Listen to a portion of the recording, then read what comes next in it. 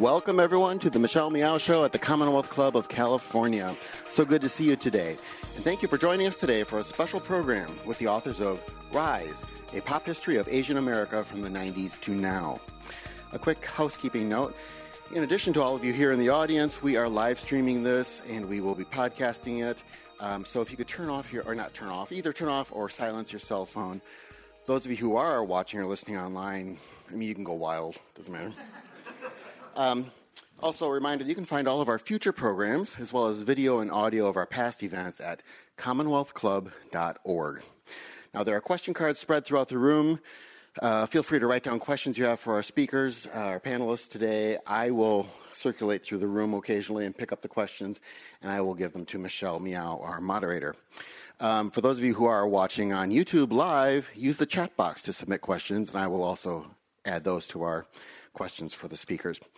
And stick around afterward. Right after the program ends, our panelists will be signing their book right out there in the Hormel Lounge. So it's now my pleasure to introduce Michelle Meow, the host and producer of The Michelle Meow Show and a member of the Commonwealth Club Board of Governors. Michelle and our panel.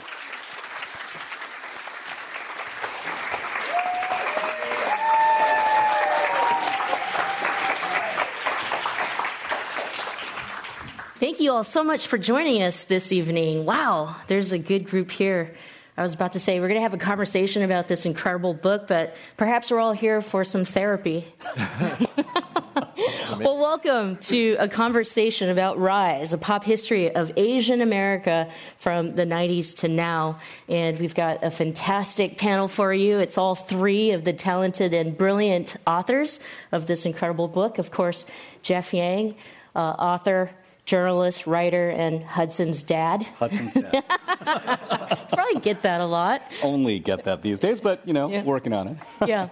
And Phil Yu, who's the creator, the mastermind behind Angry Asian Man, the blog, and Philip Wang, who is the founder and co-founder of Wong Fu Productions. Welcome all. Thanks so much for joining us.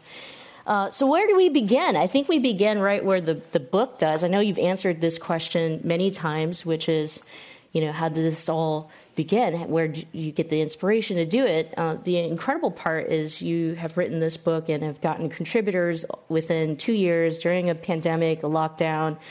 Let's start there. How did it all begin? There's that whole alleged anecdote that, Shakespeare wrote King Lear during the plague years. And are you comparing us to Shakespeare right now?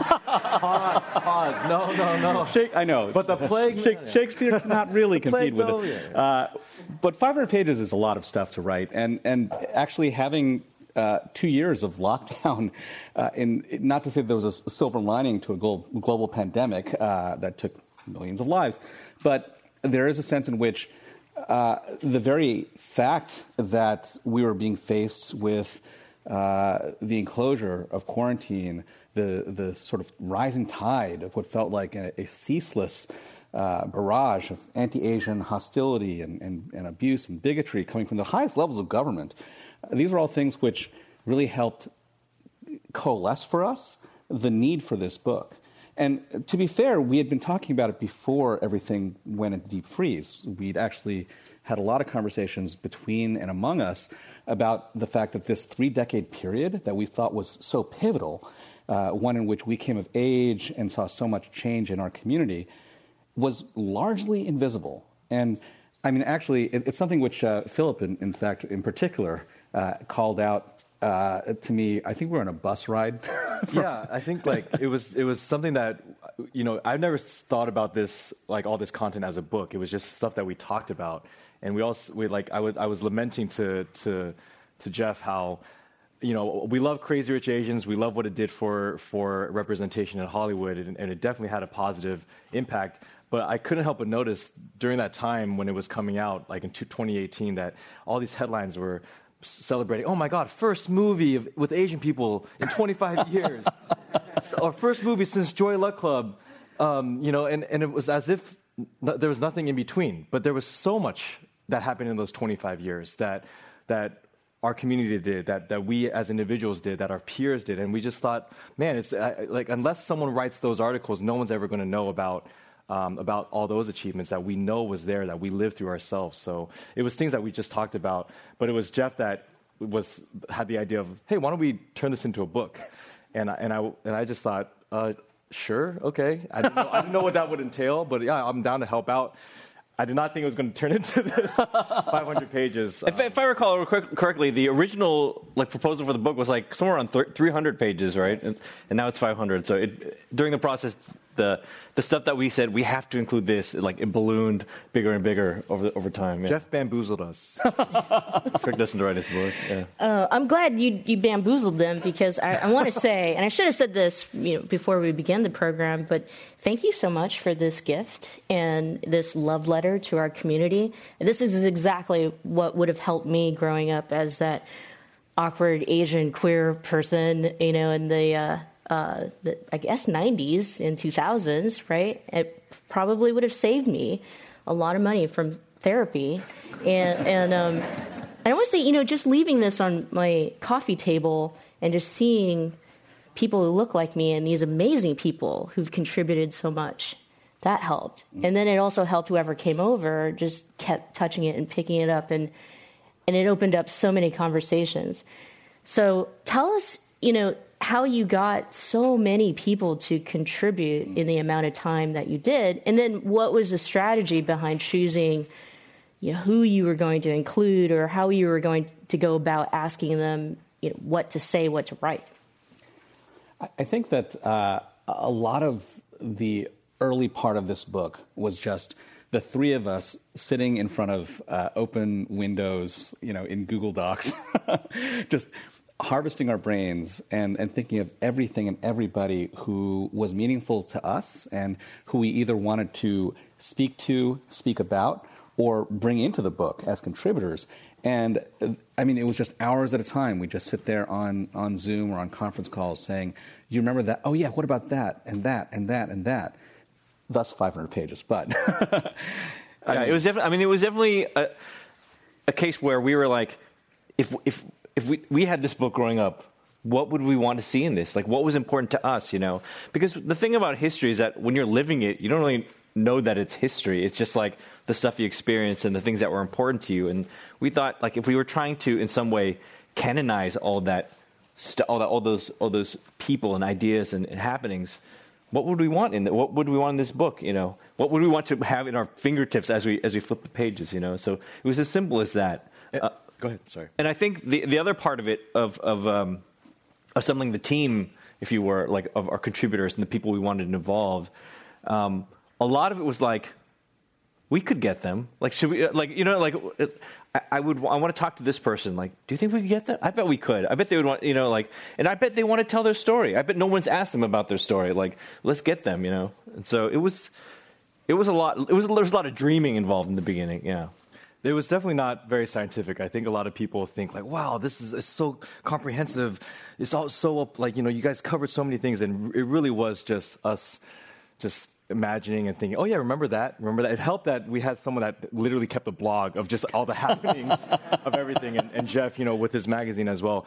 To your point about not realizing that you're living history until you're past it, as the one that was supposed to come in as the 2010s, I guess correspondent, it was also weird for me to think what I just did 5 years ago is now history. Oh my God! But that was essentially what we had to do, is kind of try to have this vision of, okay, in 10 years, in 15 years, what should we hope is preserved, and what do we feel like could be forgotten if we don't mention it? And just to your point too about all the different contributors, we were very, very aware from the get-go that we are three cis East Asian men that were, in charge of this book, and we wanted to be very, very conscious right from the get-go of, okay, we need to bring in other perspectives. We need to tell or look into topics that weren't necessarily our personal experience, but we know was a thing in maybe other sub-communities or groups within our monolithic Asian American banner, right? So that was something that was very important to us. And even as we were going through that Google Doc of just throwing things around, we started making note of, oh, this is starting to look too much like representation here. Let's try to balance it out with making sure that this piece gets in there. So that's where it kind of became a little bit more scientific. Yeah. And that's why it's 500 pages. And many more versions to come, I'm sure. Well, you do split the book up in its structure in a way where you go through the decades, the 90s and then 2000s and 2010. So why don't we do that? We'll start with 1990, and I'll read just a little bit from Jeff. This is from you. You start off with, I was born in 1968. I'm starting with that because since I first became aware of it, I've always been a little bit haunted by the fact that I was born in the same year as Asian America itself. And when I read that, I got the chills. Let's talk about that. What did you mean by that? So Asians have been in America since before there was an America, right? There were Filipinos who jumped off of galleon ships and swam across to the mainland of what would become America. There were Vietnamese who came early. There were people who were sojourners and even early settlers, right? Long before there was even the idea that America would become a place where many people would be welcome from many different nations of many different colors and backgrounds and races and nationalities. And yet, being Asian in America does not make you Asian American, right? This is something which we contend with across our communities and even across generations. My parents don't really think of themselves as Asian American. They are Taiwanese, Taiwanese American, sometimes just American when they are asserting that they're Americans. But Asian American is a bit of a bridge too far for them. And the idea, the language around Asian America is kind of a relatively recent vintage. 1968 actually was the year in which the term Asian American was created very close to here. Berkeley, California, and also at SFSU, there were third world liberation strikes and protests, and a group of Asian Americans, before they were Asian American, a group of Asian students who were protesting on behalf, actually, of Huey Newton, the jailed Black Panther, wanted to march alongside the Afro-American students who were creating the Rally for His Freedom. And they didn't have a literal banner to march under. So they created a banner. They painted a banner. And on that banner it said, the Asian American Political Alliance. And we never think about simple acts like creating a banner, making signs, creating symbols, as having ripple effects that can change entire communities. But that did, because shortly after the first use of that term, the term became readily used across academia, across government, across policy. By 1972, there were bills being passed, or not passed, as the case may be, in Congress using the term Asian American. There was specifically a bill designed to try to create a sort of Asian American bureau that would address the growing issues surrounding the Asian demographic in America. And what that meant was, for all intents and purposes, this term, which was created as kind of a term of art or convenience, was going to have some kind of meaning for us. It was a box we'd have to check at some point for the rest of our lives. I do want to add to that also, my parents didn't really think of themselves as Americans. They always thought of themselves as refugees, as they are. They're refugees from Laos, but they didn't see that until they had to check a box that said Asian American. Phil, thoughts on the 90s? It's interesting. I always say one thing about what Jeff just said. I read an interesting quote from someone who attended the meeting where they came up with that name, Asian American Pacific Political Alliance. Somebody said, I went into that meeting, it was like some apartment in Berkeley. I went into that meeting and I was Oriental. When I came out, I was Asian American. And I always thought that was such an interesting, it's almost a religious moment, right? But the way I always see it also is that the term Asian American, the identity Asian American, is it's an opt-in identity. It's a voluntary identity, right?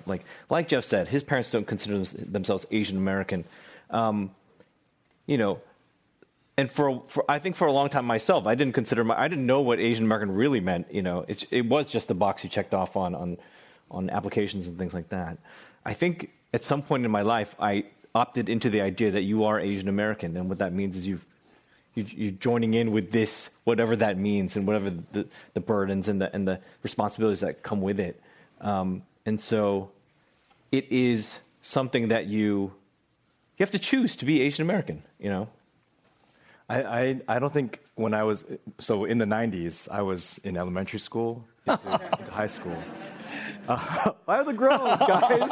Come on. But what I just to your point about you have to opt in, I felt like actually in the 90s and thankfully growing up in the East Bay, in the Bay Area here, I felt I opted into AZN before Asian American.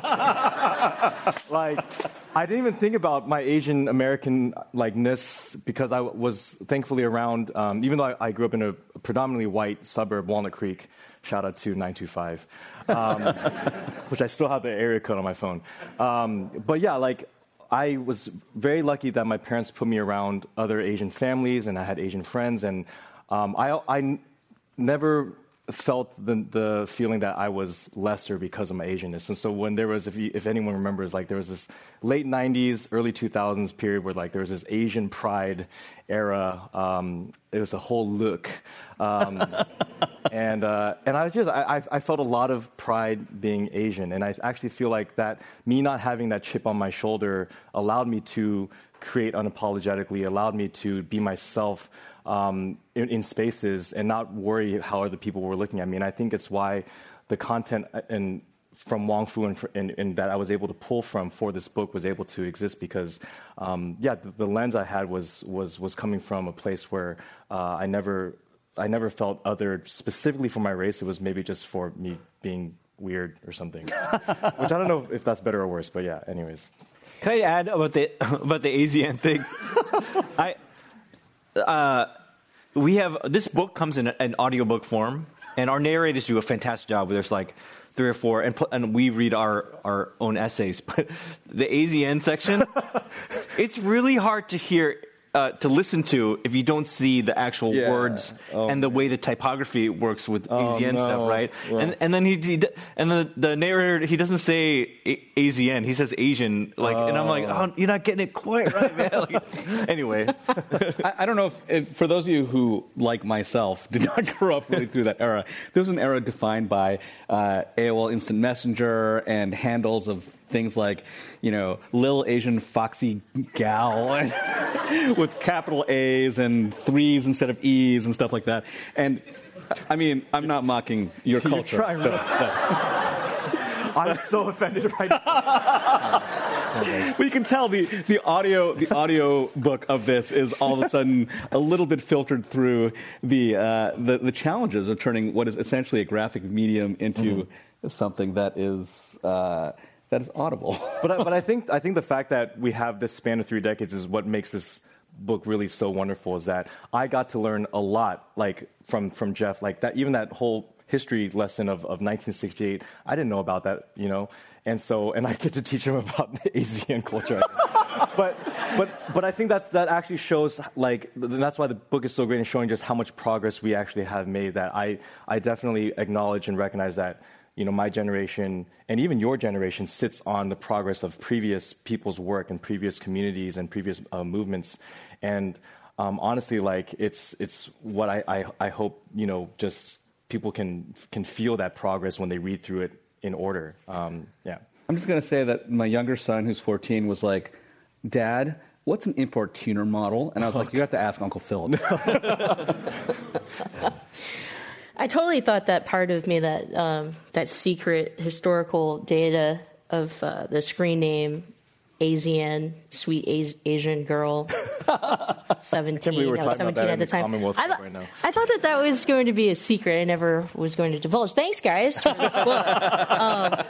Anyway, let's talk about 90s, you know, pop culture. I'm really glad that you included Margaret Cho in this book. Yay, Margaret, yeah. And I really do feel like we should stop and just talk about that because Margaret Cho did, you know, change TV in a lot of ways.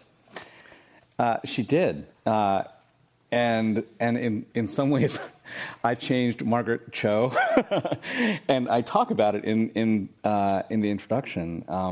It's something which even this day kind of haunts me. But at the time when Margaret's show was being crafted, right, All American Girl, it was going to be the first network primetime sitcom featuring an all-Asian cast.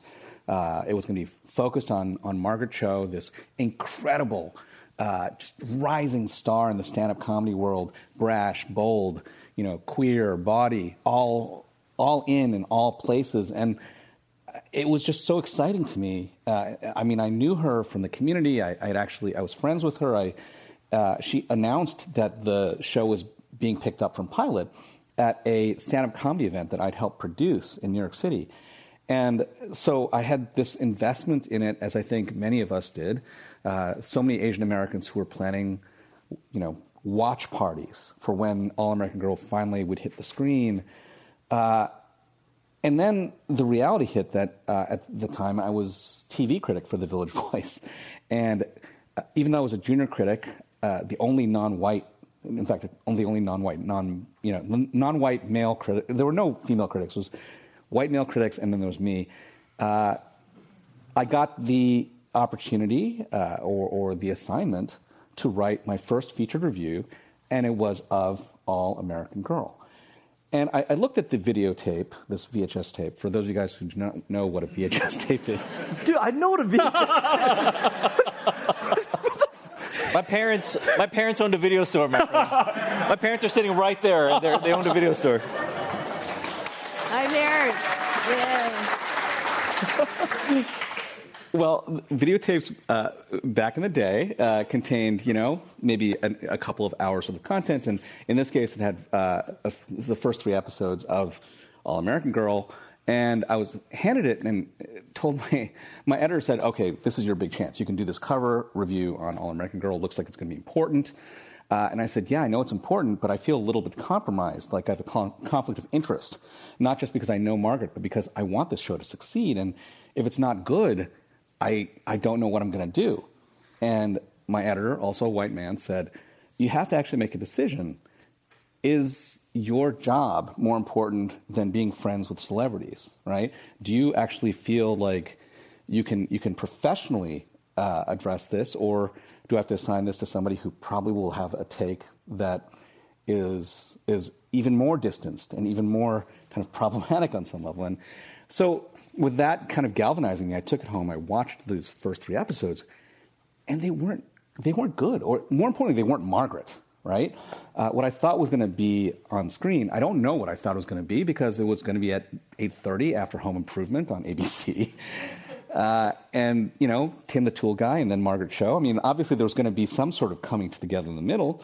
But I wrote my review, and my review was harsh. And I think I actually compared the show to like a proof of life video, with Margaret sort of like hostage within this format that did not reflect her or her comedy. And the next day, she literally she called me up and said, "I heard the reviews out. Can you fax it to me?" I'm like, "Oh my God!" And I did. And she called me up almost immediately afterwards and said, "I was afraid that it was going to be a negative review. I didn't know how negative it was going to be. I'm telling you right now, when they cancel this show, they're going to throw this on the table and say, this is the only Asian American TV critic in America. Even your community doesn't support this. Why should we?" And she wasn't entirely wrong. That's kind of what happened. So, this whole fallow period for Asian American primetime television, that happened after that cancellation, it was a lot. It was a lot. Mm-hmm. Yeah, you even say on here that, the end of the era, and then we kind of go into, I guess, a really long time until primetime will even consider and take up another show that's focused on an Asian American family, and we'll talk about that a little later. Yes. But yeah, Phil, your thoughts on 90s Asian American TV? I look at, so 90s is when I was in high school in the 90s, and I look at that moment in time where like it was like All American Girl and the Joy Luck Club, Dragon, the Bruce Lee story, very important movie to me. Mulan, Vanishing Sun. These are all like little moments where it's just like I grew up watching television, just looking anywhere for like an Asian face, like, you know, and you would just note that it's marked by such scarcity that like I'll just take anything I can get, you know, and I think that is what really kind of defines that era. And so we actually focus a lot about a lot of pop culture moments in the 90s because like that's all we had, and so these little moments were lifted up as our icons and our heroes. We had an extended discussion on whether or not Dante Basco as Rufio in Hook was like an important character, and it was me and Philip like trying to convince Jeff like, no, that is a big. There's a lot of things throughout the book where it was like the two of us in combination telling the third person, no, this is a big deal. We need to put it in the book. Did anyone listen to Bizarre Love Triangle? Come on. Okay, I'm just making sure. I think Todd is here. Right? Yeah. There you go. Todd Inouye, folks. He actually wrote that piece about the critical importance of essentially mostly British, synthesizer-driven pop music to a certain generation, a certain cohort of Asian Americans back in the 1990s. Which I had to be put on. Like I had to be educated. Now you know. Now I know. Now you know. Take a break from my questions, and we have a couple questions from our audience. Thank you. How can art help create allyship among communities of color? I'll field that first because I think that one of the things that art does when it's done right is it challenges us to be more human. It takes us out of those boxes that we have had to check off all our lives and forces us to empathize with other stories and with other narratives and with other positions. And I think one of the things that, even as a critic all these years, has become more and more apparent to me is that the ability to simply just sit in a seat and look at somebody else's story and project yourself into it humanizes them in a way that almost nothing else does. I mean, I don't know if you guys are on Twitter, God forbid, but there's a lot of conversation on Twitter, especially right now, because there's this movie Turning Red out there, incredibly Asian Canadian movie about this, about girls and puberty and, the changes that occur to one's mindset and one's body. And this white critic wrote extensively about how exhausting it was to simply watch this thing that he felt he was not reflected in. And the very first thing that every Asian American, every person of color, most women, across the internet was like, we are exhausted every day. That's all we see is pictures of you. And if this one thing that we have, you are exhausted by, what does that mean for the rest of us, right? So I do think that when we engage properly, when we engage with pop culture on that empathic level, it changes everything about us. Just to add to that too, I think just art and media too, it's a way to expose people to communities and people and stories that you normally wouldn't have in your daily life, that are not in your immediate circles and maybe just not available to you. So I think like a lot of times people, for them to see some of these stories are our faces or someone from a different community, it has to be in fiction first. Even though it's someone else's reality, at least in your world, I have to consume it as a fictional piece or maybe a documentary or something like that. But basically, come into my world or something, or come into my scope so I can understand, so that when I actually do venture out there and search for allyship or experienced intersections, then it becomes like less foreign to us, I guess. So I think like a lot of times, even for me personally, that's what I enjoy, looking out for stories and content that is not necessarily from within my own, I guess, sphere. I think one of the central questions of this book, and also our own respective works over the years, has been who gets to tell our stories? Who gets to have agency and ownership over about how our stories are told, and who gets to tell them, and what stories are told. And I mean, when it comes to Asians in America, like for too often and for too long. Like, it was just other people on the outside looking in, like, making up stories, honestly, in a lot of ways. And so a lot of this is trying to reclaim that. And a lot of that was like saying, like, we want to tell this story ourselves. And what is the story, you know? And so the book is an attempt at that, I think. The best clapback on that Turning Red tweet was like the people saying, "I'm so glad you could relate to a talking rat and fish more than a girl in Canada, Asian girl in Canada." There were a couple things about the book that I had thoughts validated how it felt for a really long time. One of the things that came up for me was just how many people that we didn't even consider Asian American or Asian at all, and that, you know, I would be like, "Oh, I had no idea Naomi Campbell, you know, is Asian," and I think that goes back to like just being erased sometimes, right, in pop culture and the media.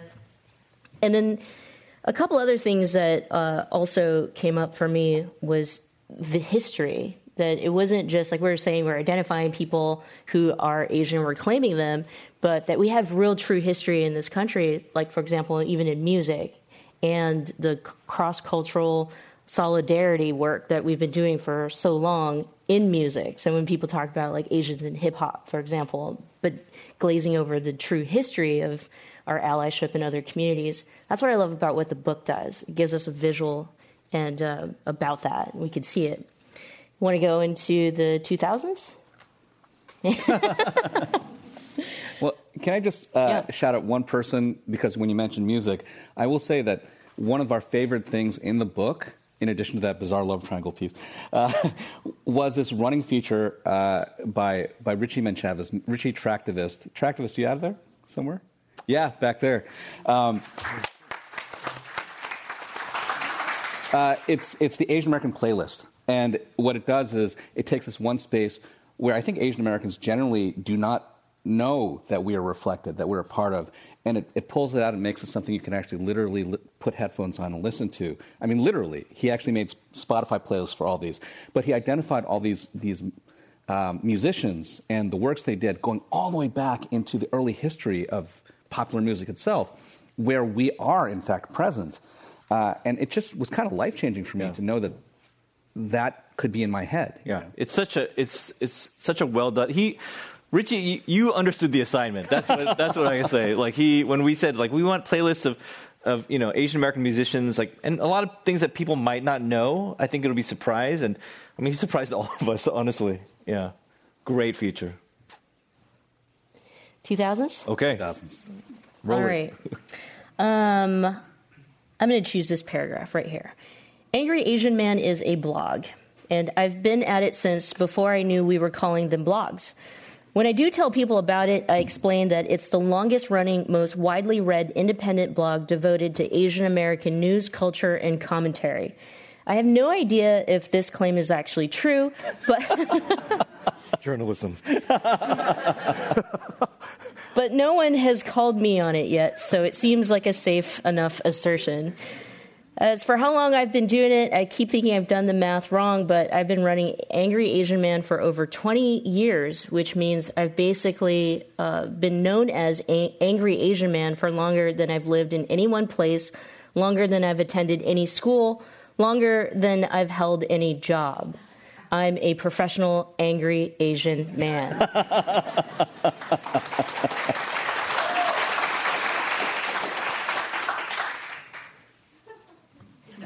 Your response. Okay. So coming back here to San Francisco actually is quite wonderful for this occasion. I started Angry Asian Man. I grew up in the Bay Area, and I started Angry Asian Man while I was here after college, back home in Sunnyvale. But also during that time, this is an era where I was working for the Center, what is now known as the Center for Asian American Media. Back then it was called NATA, which runs what was then called the San Francisco International Asian American Film Festival, now known as CAMFest. A lot of my formative years were spent there. A lot of stuff we write about in the book. My love for all of that, for that scene, was inspired by my time here. You know, a lot of people ask me about why did you start Angry Asian Man? Like, what made you so angry? And it was not any one incident that made me angry. And to be honest, I'm not a particularly angry person, at least not emotionally. So, but I think I just wanted to. Here's the thing: people ask, why did you start it? I didn't know I was starting something when I was doing it. Right? You just kind of start doing something, and you like it, and you love it, and people respond to it, and 20 years later, I'm writing a book. Like that's what happens. But I think what Angry Asian Man did, and writing the blog really did, was give me a voice, and it made me realize that I had a voice that I felt like I've been waiting for permission to use like my whole life, basically. And then some point you're in the middle of writing this blog, and you realize like I don't need permission at all. I'm doing it right now, and it's working. And so I think the response to Angry Asian Man over the years has been so interesting to see, because a lot of Asian Americans also feel this way. Like, I've been waiting for permission to feel like this. I've been waiting for permission to say these things. Thank you for articulating the things that I've been on my mind, but I didn't have the language to do it, or I just thought I was not allowed to say this as an Asian American. So it's a weird feeling to be known for this thing and to be celebrated for this thing that just started like in my bedroom, and just because like I just want a place to talk about my feelings, so it's weird. It's weird. I'm going to say something. I think for the 2000s, that's when a lot of us were starting to share from our bedrooms, and whoever was going to read it, whoever was going to follow us, we were willing to put it out there. And so I think that it has a huge focus on the internet and how it's shifted us as Asian Americans. So maybe, Philip, you could add a little bit to that? Yeah, I feel like the 2000s, I think the reason why so many people started becoming not just willing, but the technology was finally available. And also culturally, we were shifting towards being open to letting go of a little bit of that privacy and utilizing these tools and the technology, and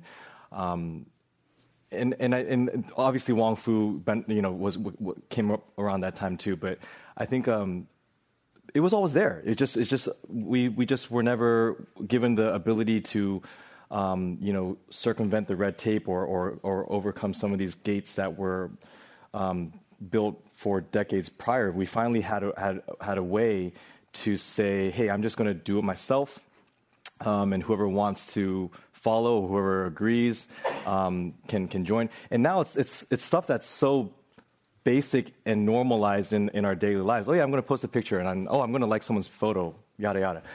I mean, there was a time I remember when Facebook just came out, and people didn't want people to see their photos. It was like scary. You remember, like, oh my gosh, privacy's such a big deal. Now people get upset if not enough people saw their photo. Isn't that crazy? Like how much of like a shift we as a society have just kind of like normalized wanting to be heard.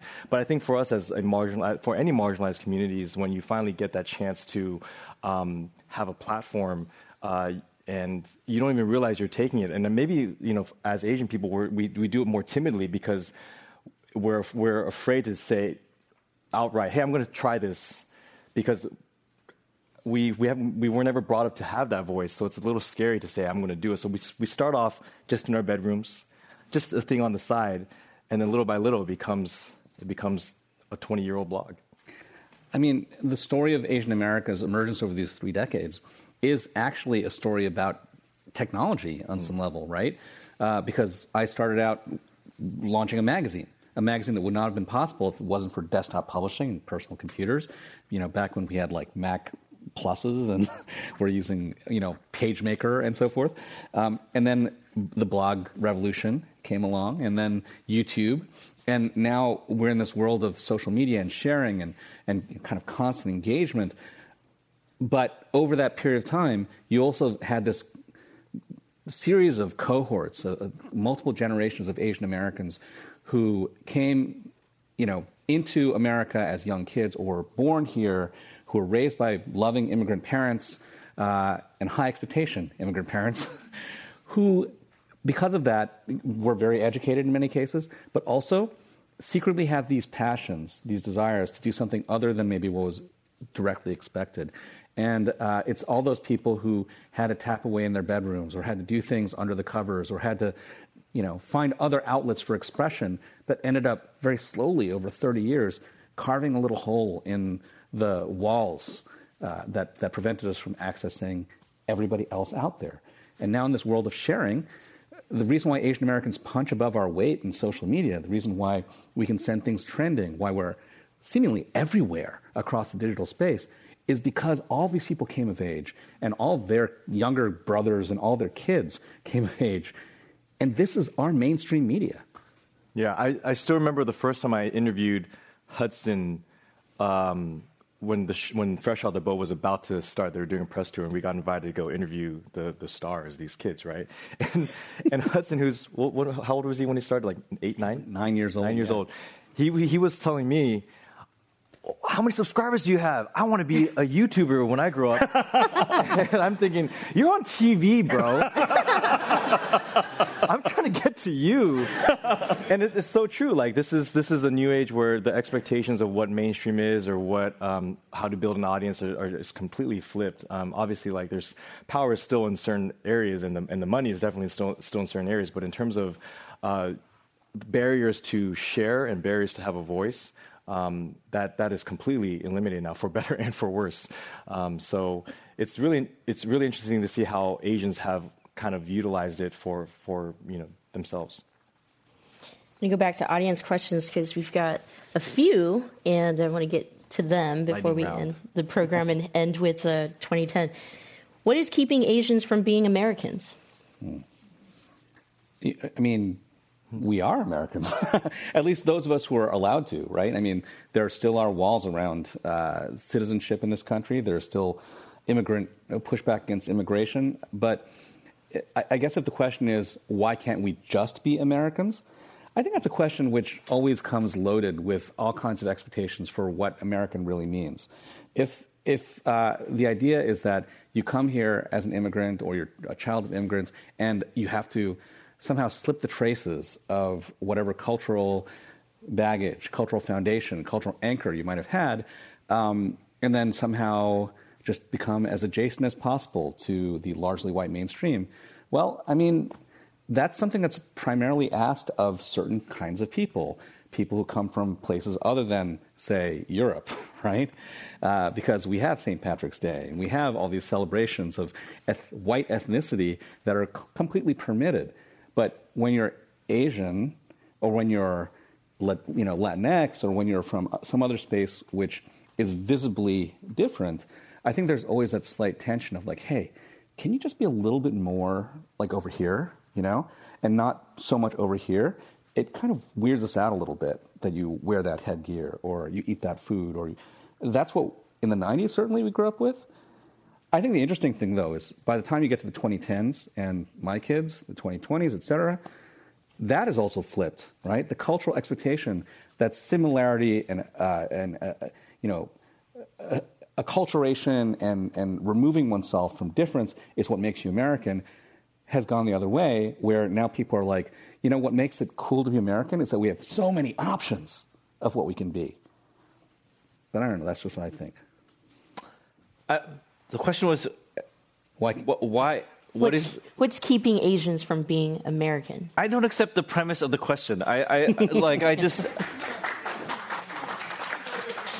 say this, and I say this often, like, if you go to Asia, nobody in Asia considers themselves Asian, right? Like, there's no category for that. Like, they all consider themselves a member of their own nation of origin, right? Like, or your culture, you're Korean, you're Japanese, you're Indian. And it's not to come here, we come to here, right, where this overarching label is slapped on us, and so we got to figure out what that means. But I don't think that being Asian and then being American are exclusive to one another. Like, it's not as though there's some magical flip that happens and then suddenly Asians are American. And I think that, again, if we're trying to define what Asian American means or what Asian means, we also have to define what American means, right? And that is sort of the battle for the soul of that question of what is American, that's we've been waging forever, and before even Asians and Asian Americans entered that conversation and had a stake in that as well.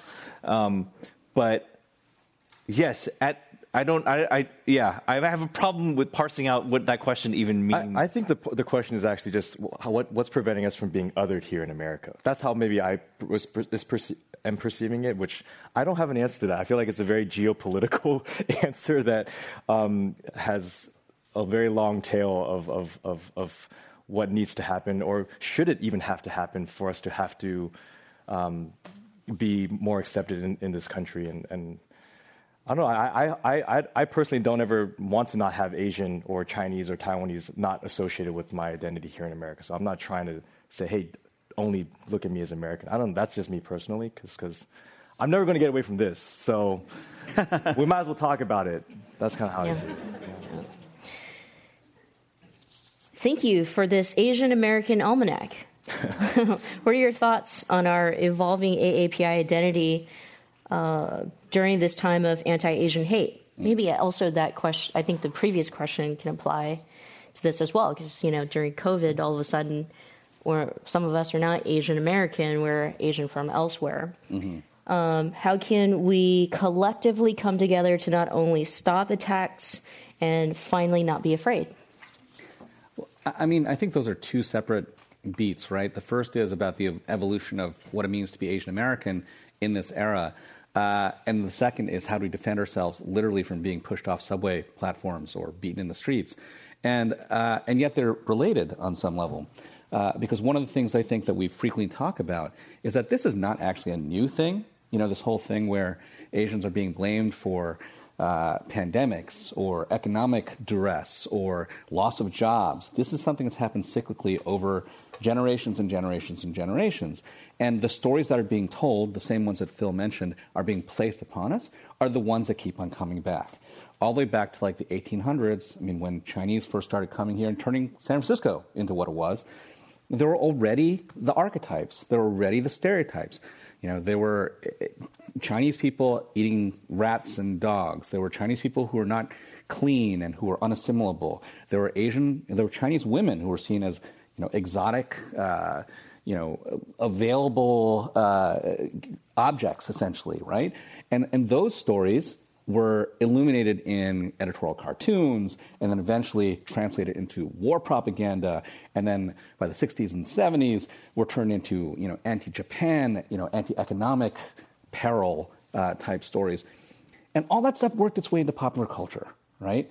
All the things you saw in cartoons and comic books growing up, for those of us who saw the dark side of Looney Tunes, right? All that stuff is embedded in the cultural imagination of America. So where are we as Asian Americans in this era? We're fighting back by writing back. We are telling stories in order to try as hard as we can to overwrite that collective unconscious that we still have to face every time we go out in the streets. And I think that the thing that's most amazing about this era is that we're finally doing so without subtitles, without explaining ourselves, defiantly, telling stories that are incredibly idiosyncratic and maybe exhausting if you don't actually sit into that particular space. But that's the only way we can actually get people to sit down and look at us as we actually are. I feel like we definitely struggled with the current environment, even though it has been happening throughout history, as Jeff is, listing out. It does feel different right now. It feels very, very scary. It feels very in our face. It's and maybe that's because of social media, and we are seeing it. We're literally seeing. Imagine seeing just every crime that's out there. You don't have to have the local newspaper, be delivered to you. You can just see it, right, and it just gets passed around. So it does feel very different. Obviously, writing a book that's so celebratory at literally at the same time that all these terrible tragedies are happening is something that I personally have really struggled with. Even just promoting the book, right? But then I think, just to what Jeff's saying is that if we don't push back, not necessarily, not just physically and not just, through our voices, but also just by trying to write our stories and try to control our own narrative and try to stand up for ourselves in all these different layers, then we're going to be pushed physically and literally, right? So this is what content, this is what these movements are all about. And so when it comes to like, oh, what can we do to protect ourselves? Like that's an answer that I think we're all searching for, and there's not one single answer or way to do it. And I've been struggling with that as well, to be honest. And I think that's what we're all feeling right now. A little bit lost. That's just. I mean, I think a question of like, what should we as Asian Americans do to prevent these attacks? I don't know. What should I do to prevent myself from being attacked? Like, the question is, I don't know, because I didn't do anything wrong in that situation. Like, you know, I'm not the one who's doing angry. No, but I'm like, what is it that I have to do to stop from being attacked, right? Like, you know, so I don't know what measure that has to take for other people to stop seeing me as someone who needs to be attacked. You know, I'm just out here living my life, you know, so that to me is not a question of like something that I have to do, right? Like, I don't know, stop the racism, man. Like that's you know, agenda number one. I will say last thing like that. I think that there is a difference in terms of the tone of how our community is reacting, though, and in a positive way. And I think that we are beating our chests more than what I've noticed in the past before. And again, that's another good side of social media, is that we are galvanizing with each other. We are able to support each other. There's also the dark sides of social media where you're seeing another side of the conversation. But anyways, my point is that I think because of all the progress that we made over the last 30 years, we are feeling more emboldened. We are feeling more entitled to say, hey, we deserve to be here. Hey, we deserve to be upset about this. We're not just some foreigner that's, like we should be quiet and keep our heads down. That is what a lot of our parents taught us to. Keep our heads down, tallest blade of grass gets cut, all that stuff, right? But now we have a new generation or a new mentality because of all the content, all the media, all the progress that we made these last 30 years to say, hey, like, no, we are part of the mainstream. We deserve to be covered. We deserve to be treated equally in terms of how our stories and how our tragedies are covered. So I think that's something I've definitely noticed, and I think that's a really powerful thing. And I hope it keeps expanding. Yeah. I love this question, by the way, because it goes back to also the question of being Asian and American. Because my answer would have been like, I mean, I feel like boba is just as American as hamburgers, around here. So as someone born and raised in the Bay Area, I appreciate your use of boba throughout the book. Can you speak to any discussions you may have had regarding style, terminology, or spelling of foreign words, and how those decisions were made? Question by Kevin. That's a good question. It's funny because I think actually even the term boba was something that so we have like 4 pieces on boba in the book for whatever reason, but one of them looks at the kind of history of how boba became this cultural good, right? That both became mainstream unexpectedly, but also became this sort of gathering point, almost like a symbolic thing that young Asian Americans ended up rallying around culturally in a lot of ways. And one of the things that came out of that was that there's an East-West divide. On the East Coast, it's called bubble tea, and on the West Coast, it's called boba tea. And that difference hinges on a bunch of stuff, but not least, apparently, boba as slang, some people find it uncouth because it supposedly refers to, like, boobs. When boba tea was first invented, in Taiwan, etc., it was popularized as boba tea because, the floating bubbles, whatever. Anyway, so we'll save that for another show. But this is part of what I think makes some of the stories being told here so interesting. Language matters, right? Symbols matter, and when we talk about what pop culture means and why we call this a pop history. Well, it's really not a pop culture history. It's a popular history of Asian America. But by definition, in the last 30 years, a lot of that has really been written in pop culture for that reason. Yeah, go ahead. Yeah. Well, I think a big attitude that we had going into the book was that, we wanted some pieces to be explainers, but not too much. Like, we didn't want to have to explain too much. Like, this is not like your guide to Asian America, like look outside looking in. Like, we're like, this is written by us, like for people who, who live this and know and understand this, So we wanted to have somewhat of an insidery feel. So I felt like I don't think we ever felt the too much need to like over-explain anything. Like they might not know what this means. Like, forget it. Let's just write it. You know. Well, I will say this though: there are pieces in the book which we really cherish that are designed to have two effects. You know, we call them spaces, right? They're these big fold-out 4-page things where we have this giant illustration of some aspect of Asian American life, and we're literally asking you to step into that. You know, it's annotated by us. So all the things you might have seen across different ethnicities in these spaces, whether it's the Asian American home, Asian American grocery stores, culture festivals, etc. These are all things which, if you were there, if you know, right? If you were there, you'll recognize and feel nostalgic. But if you weren't, well, look, step in, right? We're not going to, you know, we're going to ask you to take off your shoes. But we will invite you to sit down. And that's kind of the approach we took with the book in general. I want to remind everyone that it's just only 5 years ago that Jimmy Fallon was gagging while drinking boba on his show. So we've made a lot of progress. Yeah. I'm going to get to 2010s and then the rest of the questions, because I think they're perfect to end the program with before y'all do some book signing. So, yes, we have some books out there. If you haven't gotten your copy, today's your lucky day. You can get some and you can get it signed. And if you brought yours, you can get it signed. All right, 2010s. I'm nervous. I don't know what part you shoot. Grill him. Get him. We went through this in the green room. We're well prepared. No, I'm just going to stop at I'm going to start at the top. 3 months before the 2010s officially began, I already knew there was going to be something really special about the decade to come. I'm going to stop there because I think that's a good starting point. So, yeah, the story goes on to just say that I was at this concert that my company and another company threw, and it was basically one of the first musical events, performances, showcases that brought together YouTube talent. There have been other shows that were just just general talent shows, but this was the first time where it was creators that were on YouTube, on social media, that had built up their own audience from their bedroom, literally singing on their bedroom floors. And we were the first time that we were seeing, hey, will that translate to a live event and a live show? And I remember sitting on the side of the stage. David Choi was singing one of his songs, and he did something that I've only seen at mainstream concerts, which was he stopped singing, and just 1,000 people continued singing his song.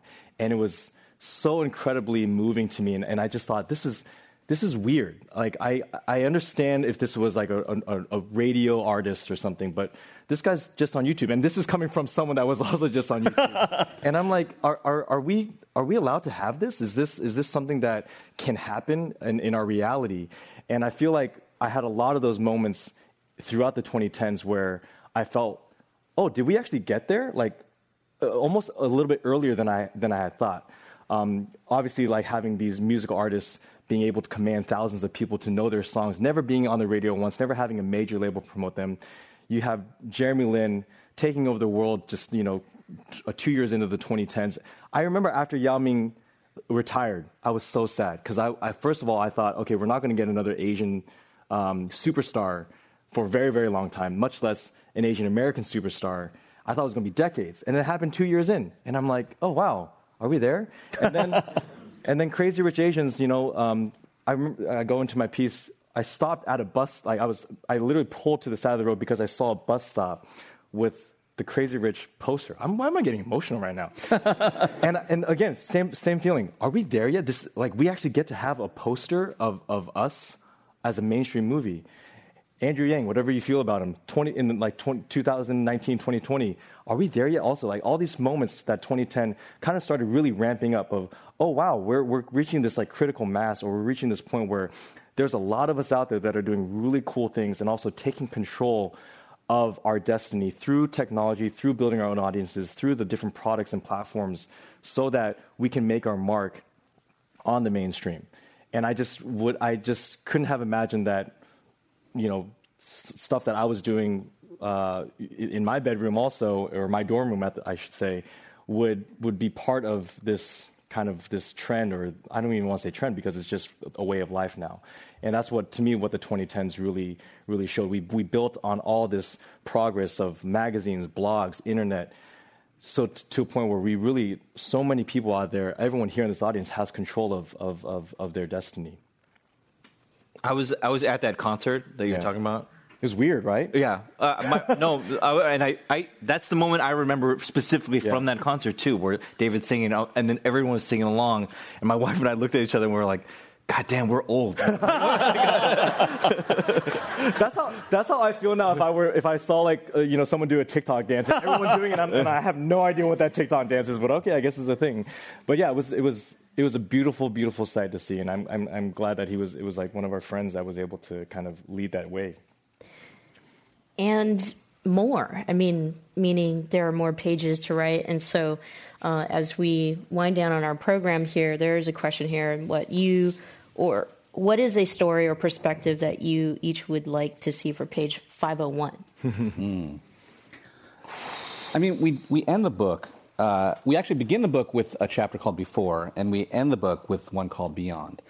And we dedicate the book to those who come next, right? Because we, in that last chapter, talk about how in the course of writing this book, a lot of things turned on their axis. Initially, towards a very dark place, where we felt like this book that was supposed to be about celebration all of a sudden was about preserving things in amber, creating a blueprint in case we had to rebuild, right? That darkness of that early era in which we started writing this book. But then we saw people coming up, this resilient generation of people, this cohort of younger folks who were taking this on the chin, on the one hand, and still standing up. And the biggest thing we saw was that this is not just Asian Americans, but non-Asians as well. There was a new and incredible appetite, a new awareness that there's a world far outside America's borders, and that world was a part of our legacy as Asian Americans and as Americans, period, that we could access all those things because the boundaries that existed between cultures, the same technology that kind of made a lot of our ability to rise was also opening doors. I attended my first BTS concert. Talk about feeling old, right? But I went there, and it was incredible. I mean, I'd never seen that many people talk about singing along. Imagine if they were singing along, but they were singing Korean, right? Like phonetic Korean. That's what we saw. We saw this incredible world where 7 Asian guys were creating something aspirational to the point where an entire global army had formed around them and continues to do things much beyond simply going to concerts, but changing the world in small and big ways. We've seen food cultures, we've seen music cultures, we've seen cinema cultures and TV cultures. All of them just changed dramatically by the very fact that the world has become more permeable. And, we didn't even get some of this stuff in the book because it was happening as we spoke. But holy shit, Parasite won a bunch of Oscars, and it's a subtitled movie, and it's a Korean movie, and it's a movie that legitimately, right, was talking about stuff that here in America feels like it's burning down houses, right? But it was there, and we were there. And so I guess what I would say is on page 501, the first page of Rise 2, Rise 2 Furious, whatever it's going to call, we would be talking about the many things that feel like they have finally pivoted away from simply focusing on ourselves in some ways as a minority fraction of America and maybe part of a global majority. Mm-hmm. I'm going to say something controversial here to the three of us. I can also imagine where there is not a need for a second book. And what I mean by that is when we were doing all the research for all these pieces, there's so much content in here. It was heartbreaking that you would have a 3-hour-long conversation with someone incredibly inspiring and for the movement and for the progress, and then have to parse it down to 2 pages, right? Each piece in here could be its own book. And I think the reason why this book works at this period of time right now is because no one has put together everything all, like, sure, you can go on the internet and find, articles and snippets, to put together the information here. But in one solid piece, that's what we've done here, right? But perhaps in the future, we will just have more books that are about each individual topic, and we're allowed to have like longer conversations, and we're going to be able to go deeper and dive deeper. Obviously, we could only scratch the surface because no one had done it before, and we had to, like you're saying, preserve it. Otherwise, it would be forgotten, right? But now we've done it, and now we've, we're saying, we've reached this inflection point where maybe it's okay for us to just have more of our stories that are just an entire book. And I think we're seeing that. And obviously, yeah, maybe Jeff will have a great idea of how Rise Too Furious, Ian Hill bamboozle us back in. But I think one thing we joke about too is that maybe ideally, we're not waiting another 30 years. We'll have enough content from just 5 years. We'll have enough content for maybe just a couple years, right? So I would love to see just anyone open this book and say, hey, that should be its own book. Or maybe the creators themselves will see it and say, hey, I'm going to actually write my own book about this. And then we'll all get to enjoy that. I'm with Phil, who talked about we must tell our own stories. And there's a question here I think that will be appropriate for the last 60 seconds for you to briefly just either agree or not. But this question is great. It's about institutionalizing this effort of us moving forward and telling our own stories. So who do you think, who or what organization will do this after you? I'm very curious, Phil. I honestly don't know. It's up to everybody, honestly. Like, here's the thing. Like, the burden of writing this book, I was like, I honestly wish it did not fall to us. You know what I mean? I wish that this had been happening all along, and then someone else had been institutionalizing and canonizing this kind of work. But maybe that's what we're headed towards, I think. Like, my answer to the previous question is actually I am looking forward to Asian American mediocrity, in that not everything has to matter so much, right? That we have to put it in this book that's so special. And what if Asian Americans could just be comfortable with what we're doing now and the accomplishments that we have, and that are not everything has to hang on the success. The success of this will make or break Asian America. This one film, this one book, whatever. I'm looking forward to a time where we can just be ourselves and be happy with this, be content in the things that we produce. And maybe it'll fail, maybe it'll succeed, maybe it'll break barriers, or maybe it'll just be the next thing that goes down by the wayside. But I hope that we can have sort of a culture making that is not so dependent on the one, on the chosen one. I can't wait till your daughter comes back with a report card and said, "Dad, you said Asian mediocrity." Don't worry, my son has already played that card. Trust me. Roll tape. You guys, he said it. But on that note, I mean, so that whole notion of Asian mediocrity and this feeling that somehow every single thing we do has to be a giant success, or at least not embarrassing, right? Or it'll destroy us, salt the earth for decades, right? That whole Margaret Cho thing, the coda to that, the thing that kind of came back at me and at Asian America is that a couple decades later, there was another, finally, Asian American show. It did, in fact, star unaccountably my son, Hudson Yang, as Eddie. And all of a sudden, that whole notion of karma just was driving right at my face. And, was this going to be another opportunity for us to boldly go into pop culture, crash, burn, and then, again, have nothing, right? And fresh off the boat, when it came out, it was surprisingly fresh, again, per its name, and different, but also familiar, right? It carved out the space where it felt like Asian American content could be both different and specific, and maybe defiantly so in some ways, without explanations. But that specificity actually was what made it universal, right? And the reason I bring it up actually in the context of mediocrity is because when we were all waiting for it to come out, when we were all carrying it on our shoulders, doing events like this, watch parties, like I said, trying our best to make sure that eyeballs were on this thing, one of the things that Phil did was he created these, a series of sort of like post-show conversations about each episode for the entire season called Fresh Off the Show. And at the very first talk back after the first episode, he kind of coined this term that even today I feel carves out the entire territory of this feeling of pressure we have as a community to not have stuff suck, right? Which I'll let you talk to. Yeah, well, it was coined by me, my wife, Joanna Lee, and Jenny Yang. It was before the first episode aired, and we were like, what is this anticipation or this feeling that we feel like, oh, please don't suck, right? Like, it doesn't have to be good, but please don't suck. And that term we came up with was the rep sweats, the representation sweats.